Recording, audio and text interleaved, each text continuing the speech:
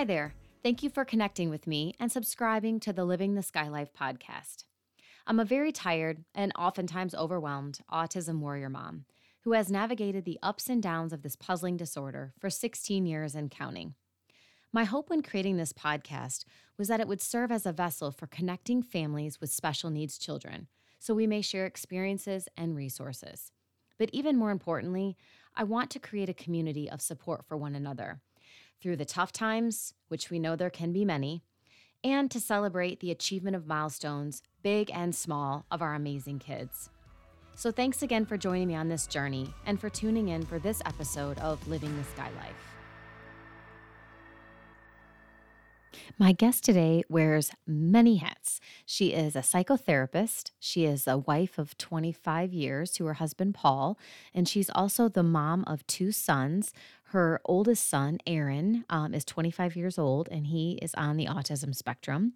She is also an author. We'll get into a little bit about Keisha's book. It's called Aaron and Me, Our Journey on the Spectrum, which is written from the perspective of her youngest son, Bryant, and his relationship with his older brother, Aaron. So please enjoy my conversation with Keisha Pruden. So today I have the pleasure of talking to Keisha Pruden. Keisha is a psychotherapist, a mom of 2 sons, one of which is on the spectrum. She is an author. There's all kinds of hats that Keisha wears. So I'm excited to get into some detail and talk to her today. So Keisha, welcome to the podcast. Thank you. Thank you for having me. I'm excited. Absolutely. I want to get into the children's book that you wrote in a little bit, but I guess stepping backward, can you talk a little bit about your son, Aaron, and his journey on the spectrum and your journey as well, with finding out his diagnosis and all of that, and when that came to be? Okay, well, first he's 25 now, so Oh, it's wow. been a Okay. long journey. It's been a long journey, but I can remember it. We started around a year old. He was talking, a year. When you're a year, you have a few words, and he had Mm-hmm. those few words. And at like many parents of children on the spectrum, it feels like all of a sudden, and I know it wasn't all of a sudden, but it really felt like all of a sudden he lost every word. And so we took him to his pediatrician, and his pediatrician said, "Oh, he has fluid in his ears. We'll just drain the fluid, and he'll be fine. He'll go back to talking." So we got the fluid drained, and so my husband and I were young parents. We were 22 at the time. So we were just like, okay, we trust the pediatrician, but he did not talk.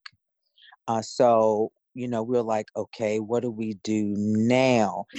So exactly. So I just come from a family of helpers and counselors, social workers. So I immediately started at that time. It was over 20 years ago.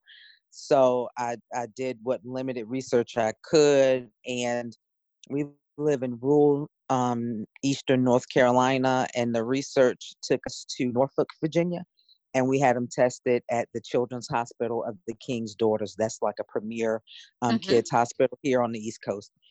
So we took him there, and around, I want to say maybe between 16 and 18 months, he got his first diagnosis of expressive language disorder, receptive expressive language disorder. And it was like, okay, here we go, let's go. And from there, he started getting in-home therapy, speech therapy. He went to daycare, specialized daycare around I want to say around age 3. And at that time, they were called child development centers here in Eastern North Carolina, and they specialize in helping children with developmental issues. And from there, he went into pre-K at age 4. And at that time, he did not have a specific autism diagnosis. It was still the expressive receptive language disorder. And so that's what we had on his IEPs and different documentation. He did not receive an actual diagnosis of autism or actually Asperger's until his speech therapist, who is Sue Hunter, and we love her. She's just been, an awesome advocate in his life. He was around 9, and we were in the IEP meeting, and she said, "Guys, I think I know what's going on with Aaron." And we were like, "What? Tell us, what?" And she said, "I think it's Asperger's." And she gave us the criteria, and my husband and I were sitting in the meeting like, "Yep, yep." She would just say it. Each criteria, we were like, "Yes, yes, yes." And even the team members were like, "Yes, yes."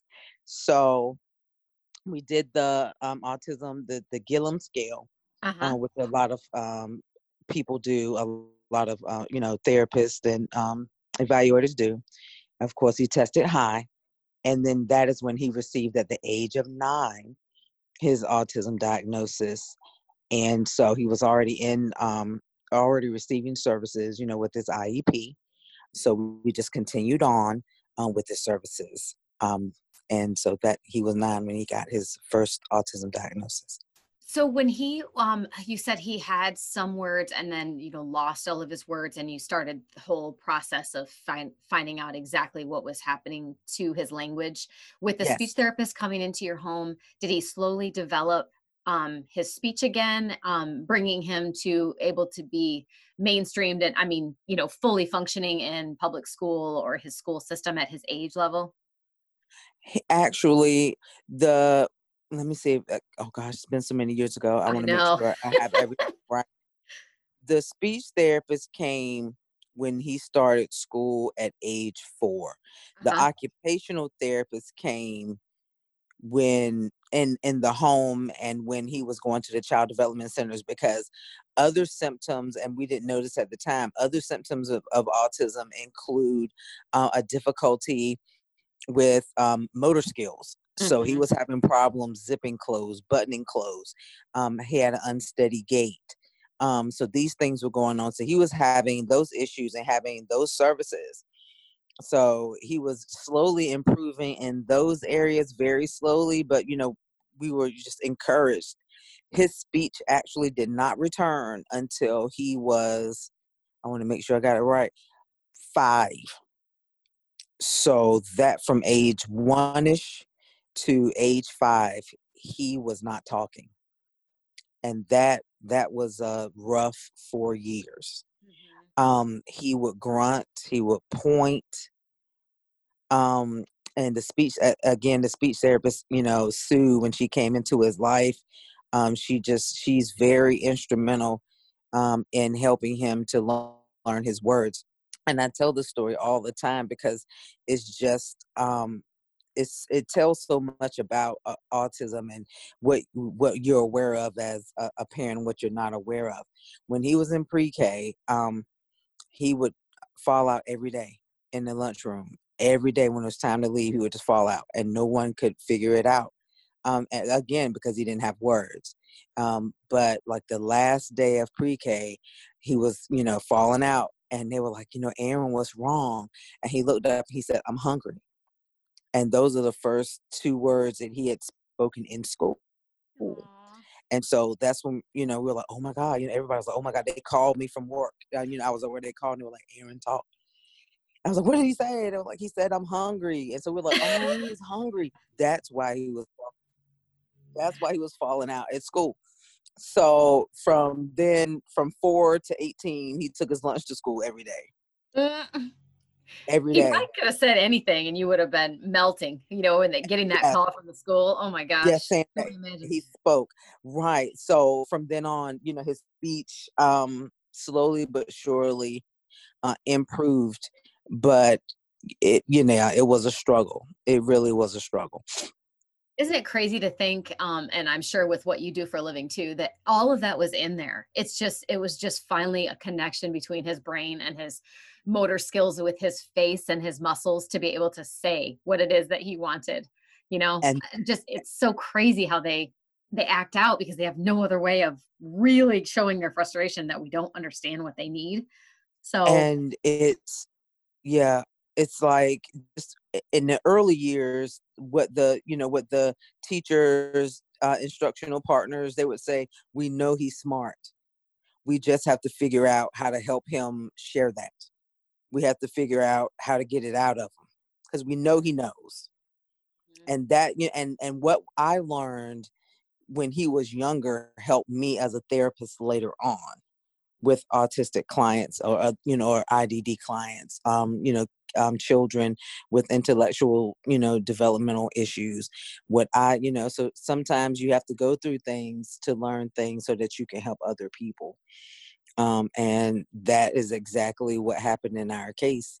We just had to figure out, because autism is a wiring issue. It really is. When I explain it to people, I said their brains are wired different, and we have to figure out how they're wired so that we can meet their needs. Mhm.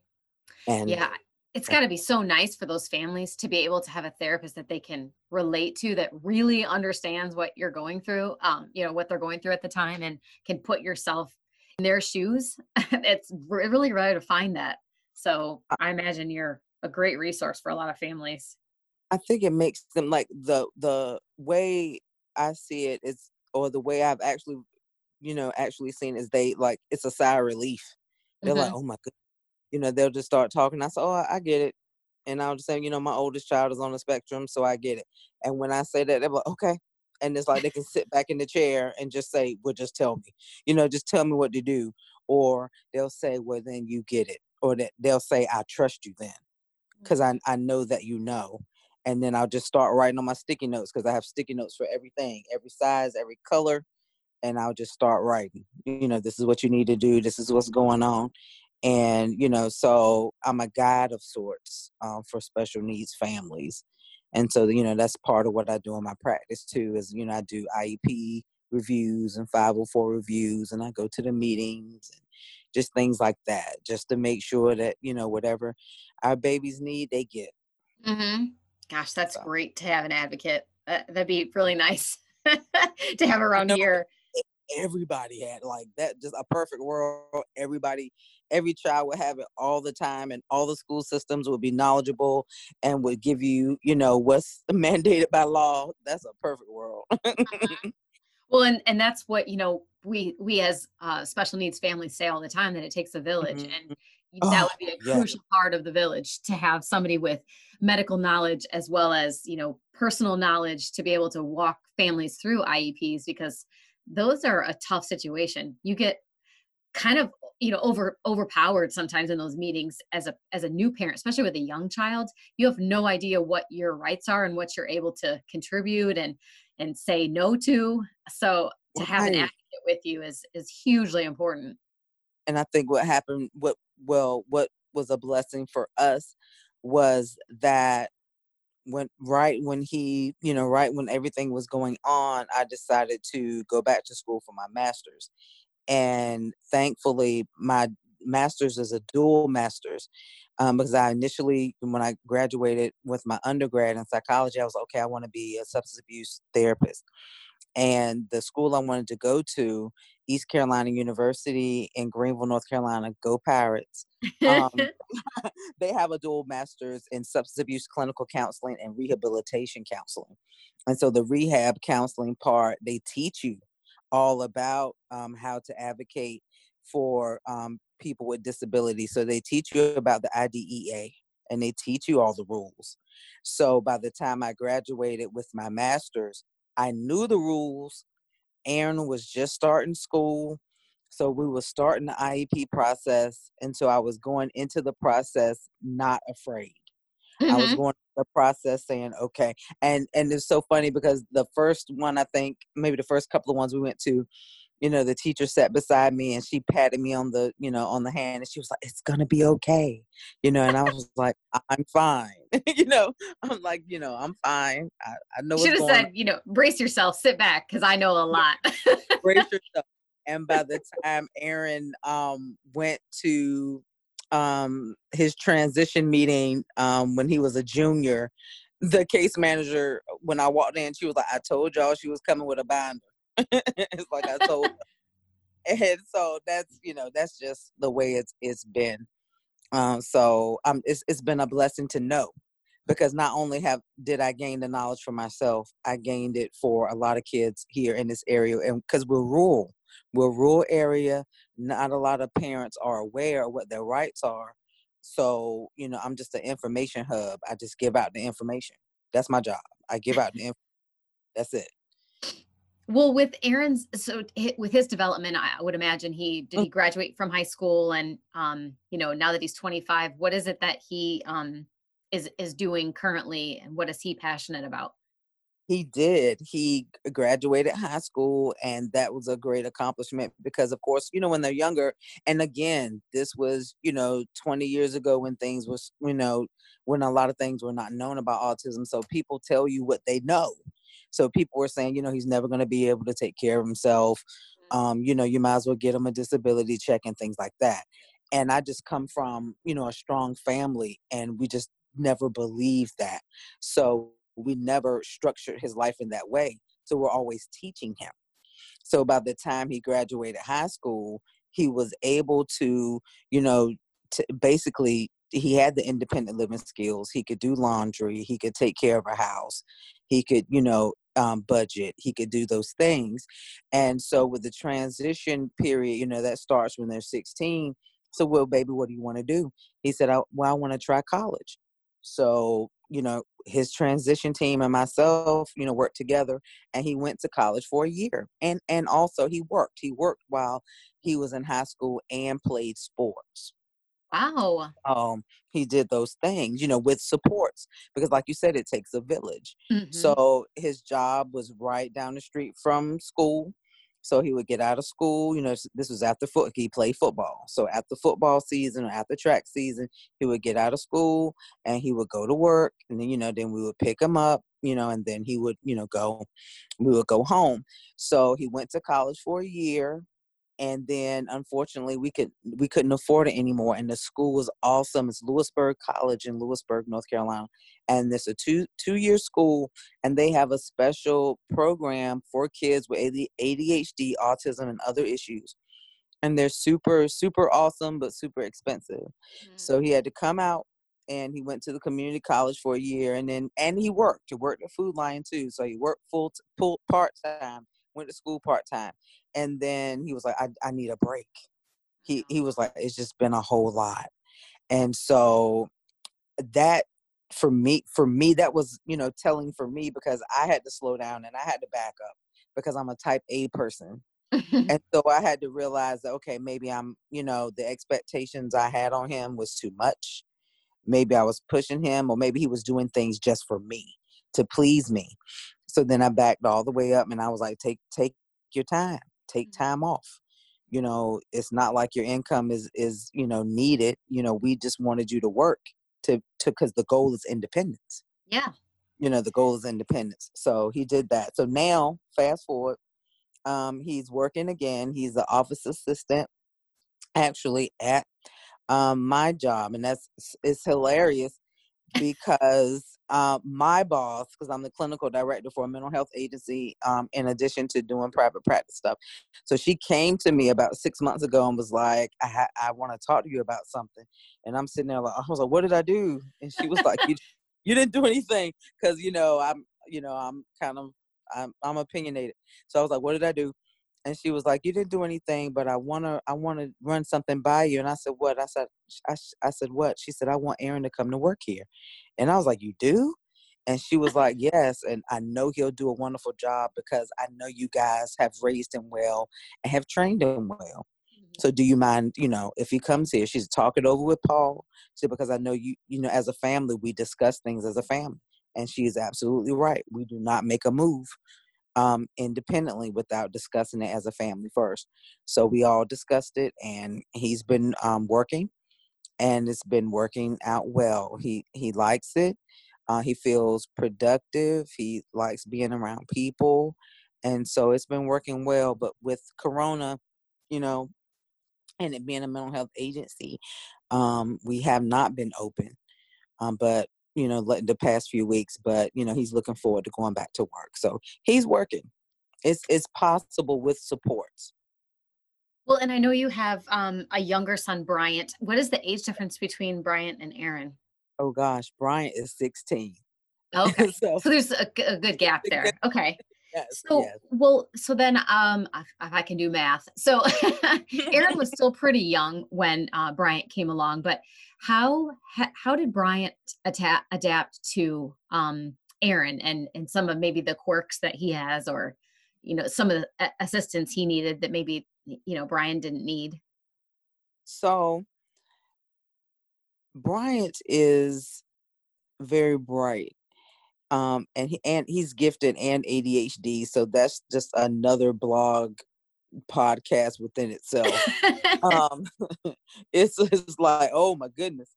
But so early on, he realized that there were things going on, and as a family, we discussed it openly. Like, this is what's going on with your brother. So he's been fiercely protective of Hmm. Aaron the whole time. The issues that the one issue I think that has been prevalent throughout the whole relationship is that Brian wants to always be around Aaron. He wants to spend time with him. He wants to hug on him all the time. And for Aaron, Aaron values his privacy and his space.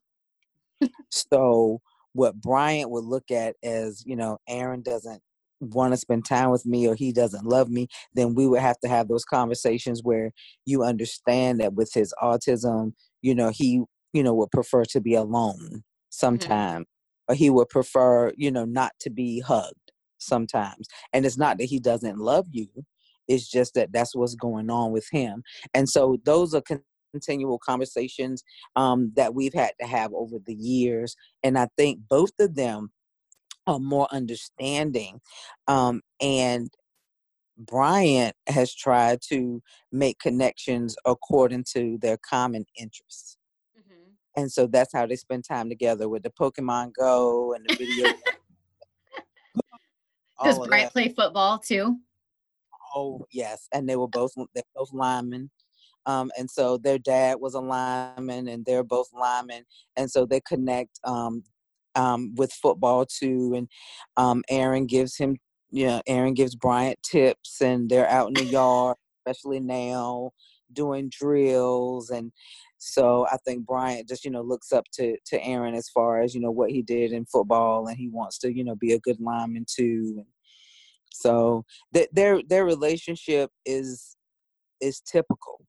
Hmm. It's very typical, and those are a couple of the things that I highlight in my book, as I wanted to show people that you can have a typical relationship even if one of the siblings is autistic.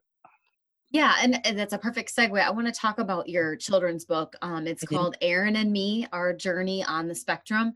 So Yes, what, you know, made you want to write that book from as a children's book from your kids' perspective, I guess?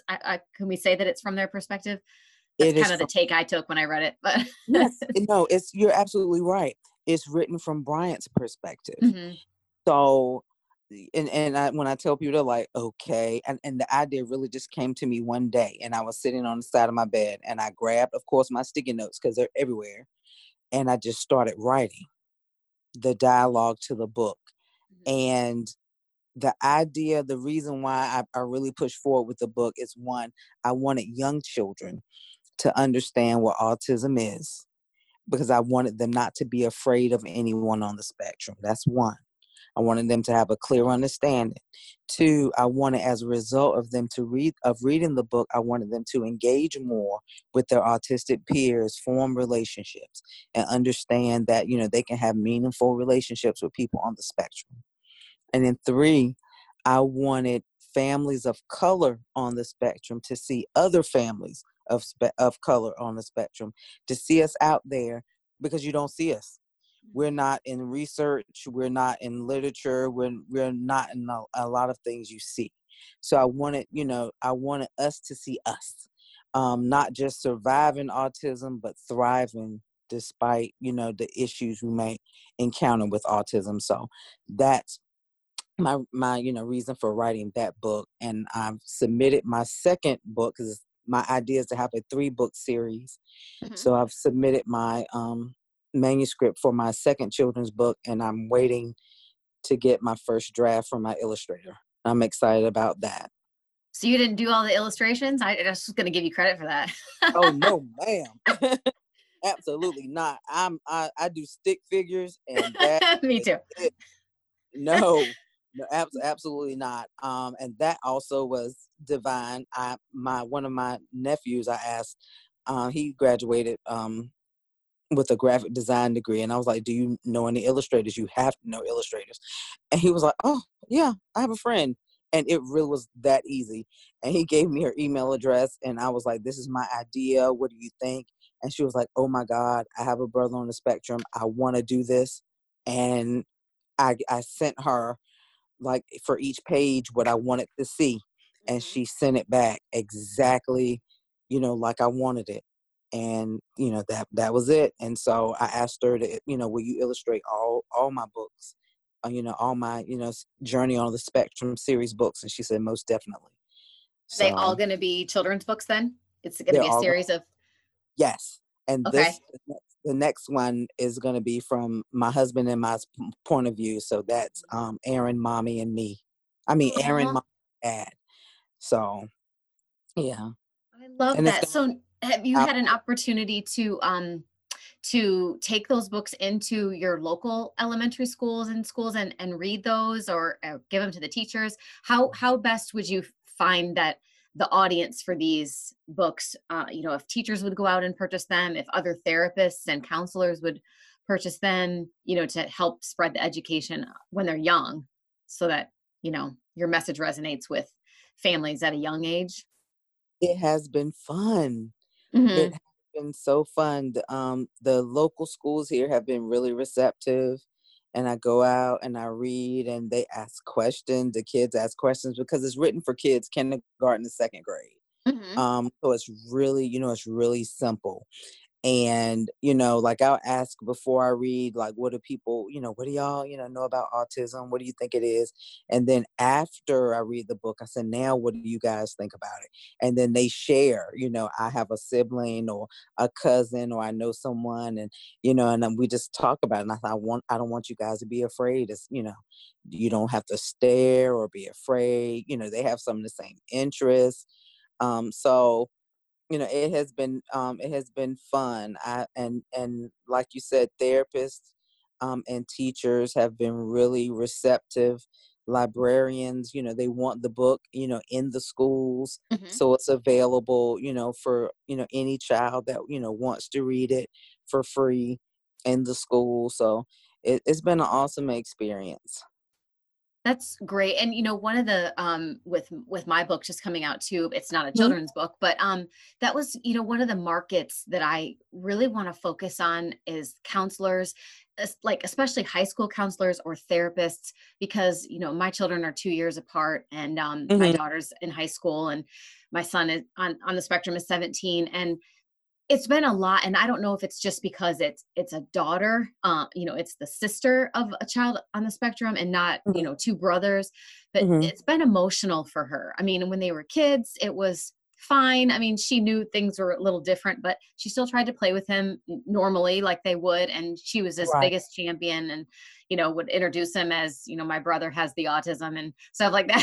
It was kind of funny, right. but and then as they've gotten into teenagers, she's just really annoyed with him. Just everything being about autism and being about him all the time. And I don't know that counselors and therapists at school realize sometimes that families have a special needs child if the child doesn't bring it up at school, that they have issues at home that maybe they want to talk about. So maybe if they had some insight as to Bryant's perspective or my daughter's perspective on Right. having a sibling, that they could use that with other kids that have a sibling has a disability of some kind, to kind of break through to them a little bit. There's just so And much unspoken, I guess is my point, that people don't And know what that's is why your going on. book is so important. That's why your book is so important because to be honest, as parents, we do focus so much on the child with autism that the other siblings can feel that way. Mhm. And that can also happen too with therapists and teachers and counselors at school. It's, the other siblings can be forgotten everywhere they are. And I know that I'm perfectly honest when I share that when I found out, I was pregnant with Bryant, that I was afraid. I was Mhm. afraid to have another child because I was so laser focused on Aaron that I was afraid that Bryant would not receive the attention that he needed. Mhm. And, because we are, a family of faith, I just prayed and I said, God, just please continue to surround us with a village that will help us to raise our children in love and that neither one will ever feel neglected. And, that's what has happened. And so both of them have received, our attention. And so much so that we were at a camp for my youngest son one time. And I was talking to the coach. It was a football camp, and he asked something. And I said, "No, I have two children." And he said, "You do?" I was like, "Yes." And he was like, "Oh my God, I thought Brian was the only child." And I was like, "No." So we're just like really intense with both of our children. Well, then he probably got to look at Aaron and was like, "Oh man, can he play for us too?" Oh my Having God. two He big, was like, strong "How old linemen. is he?" I was like, He's grown." I said, "He's grown." So he was like, "Oh, okay." Because Yeah. yeah, my boys cut. They're big, so yeah. Well, yeah, I just think, that's what's so important about your book. There just really isn't many resources for children, for parents to Right, go and check out books to read to their younger kids about, siblings or just anything with having to do with the autism spectrum. And I think more and more are popping up, books like yours that are so helpful. But if we can teach them at a young age about acceptance and about inclusion and all of those things, by the time they travel with your kids all through all the grades to high school, being a student with Aaron isn't even a big deal. They probably forget all about him being on the spectrum and they just, assume right, that he's just like everybody else, which is what we want. We don't want our kids to stand out with a scarlet letter or some sort of, right. characteristics that push them to the side. It's not fair. So I, We I want think the you're doing good empathy. work. That's what my book is about. It's about starting the process early of introducing empathy, Hmm. and not just, inclusion, but true empathy and acceptance. So that, like you said, because I know when Aaron was, going through school, he did experience a lot of isolation and bullying. And I wish that books like this, were around earlier so that kids could just have a better understanding and not engage in those things. I mean, he had people that were friendly and that type of thing, and would help him out if things would arise. But I do wish that he the books like this were around earlier Hmm.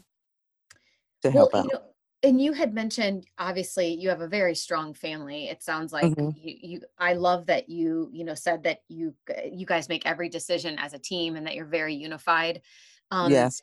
do you have any suggestions or advice for families, maybe with a young child that's newly diagnosed or even those of us with, children that are older, if just how to maintain the family dynamic and as well as I do that along with a diagnosis like this can come a lot of stress, a lot of sleepless nights sometimes, just all kinds of behavioral issues with families. And it's so easy to throw in the towel sometimes and just kind of, retreat and just give up Right. on trying to maintain a healthy marriage and a healthy family unit with all of this going on.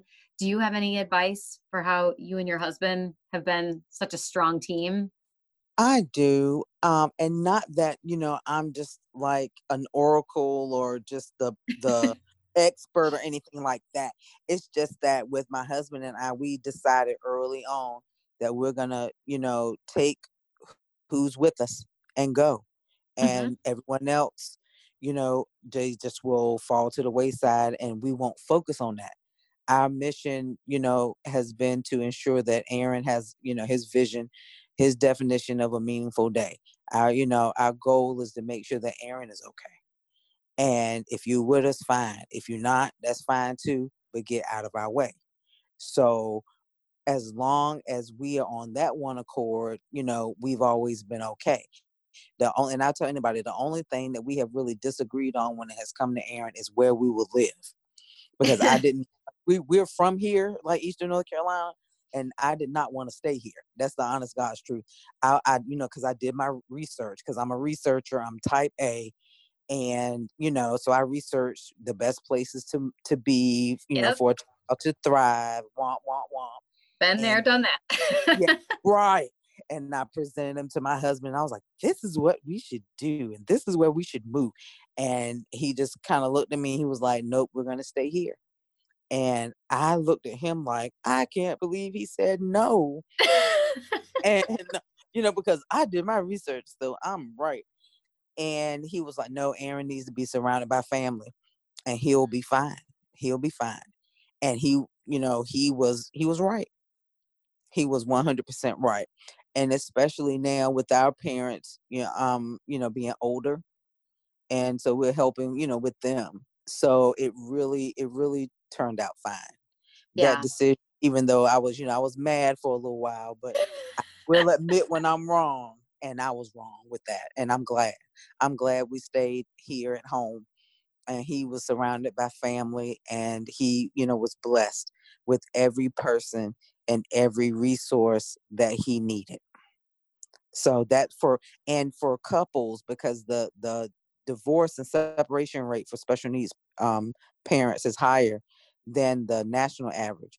So what I have told other couples is just make sure you have time for yourself. Mhm. Time individually, as individuals, and time together as a couple. We've always made sure that we had that.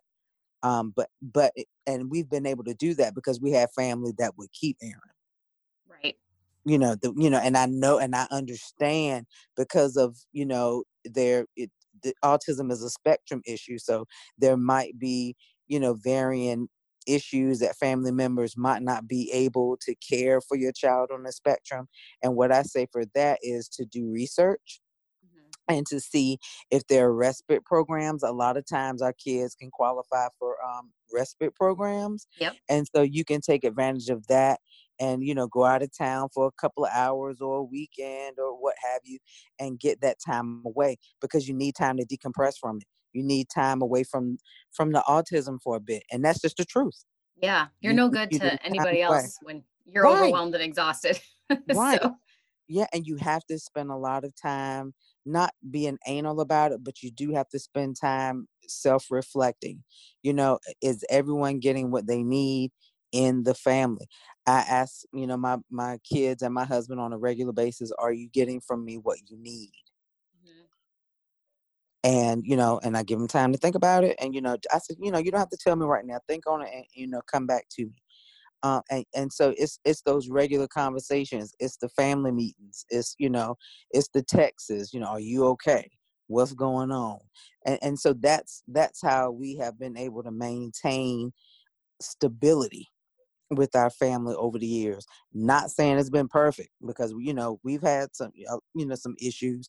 Every family has issues, Mhm. but that's how we've been able to maintain. And that's just some ways I just encourage families to just you know, but the main thing though, Lori, the main thing is to gather your village Mhm. and go. And don't worry about the naysayers. Don't worry about the people that are trying to tell you how to raise your kids. Don't worry about the ones that say, oh, It's a they good don't spanking. have autism. They don't have autism. They'll grow out of. We've heard all of it. He doesn't have autism. He'll grow out of it. He needs to be raised better. He needs to be worked with better, or just beat it out. You you you say it. We've heard it, and so we just learn for it to be white noise. You just Mhm. let it roll, and if it doesn't fit within our mission and our vision, we discard it and Mhm. we keep going. Yep. You And can't that's let what that families stuff have to do. bog you down. Yeah. And if you don't have family that is supportive, look outside your family and build your village. Don't Mhm. just look to your family. Look outside your family. Yeah, Family and isn't always blood. you had mentioned respite, and for Mhm. those of us who have no family nearby, my family's in Michigan, so they're Mhm. several hours away, but, Right. respite sometimes works out and sometimes doesn't. But another avenue that I didn't even think about until a few years ago when it was mentioned to me is Mhm, to go to the local colleges and the students that are in graduate programs or even undergrad programs to be mhm. special education teachers or therapists, PTs, OTs, speech therapists. A lot of times they need hours or they need, they want to have clinical experience with kids and depending on the age ranges that they're willing to see, but to reach out to the schools and see if anyone wants some hours and to Mm, meet your child and to you know be a babysitter in a sense, but I hate calling it babysitting when they're 17 years old, but to just work with spend your time kids with, yeah, because like they just get mentoring. book knowledge on special needs and autism and all of those things, but I mean, there is nothing that compares with real world experience when you're having to, change the pull up of a teenager or, Right, someone y beating on walls. And I mean, they need to know what they're kind of getting into. So right. that's another resource possibly for people in their area. That is a good idea. Thank you for that. That is I've Yeah. never thought of that. That is an awesome idea. They may only meet with your kids once and then they run, but at Uh, least you got one night out if before their heart's you in have to it, find they'll someone else. stay. If their heart is in it, they'll stay. Yes, for sure. Yeah. Absolutely. Well, is there anything else you wanted to share or leave the listeners with? I will definitely be linking your Instagram page and your Amazon link so that they can have quick access to purchasing your book. And I just encourage everyone that can think of a school or a therapist or all the avenues that we mentioned, even a church group that Right. has a special needs, carve out of a group within your church community to purchase both of our books, but to make sure that you get it in the hands of the people who it can really, really make a difference with. Thank you. I Yeah, appreciate that. If I could just say one last thing is absolutely. do not be afraid or ashamed to reach out for help Hmm. because now there are a plethora of organizations and resources to help you through this journey. And yes, it's a very hard journey, but it's a lot more out there now than when we were going through it. Hmm. For especially for children.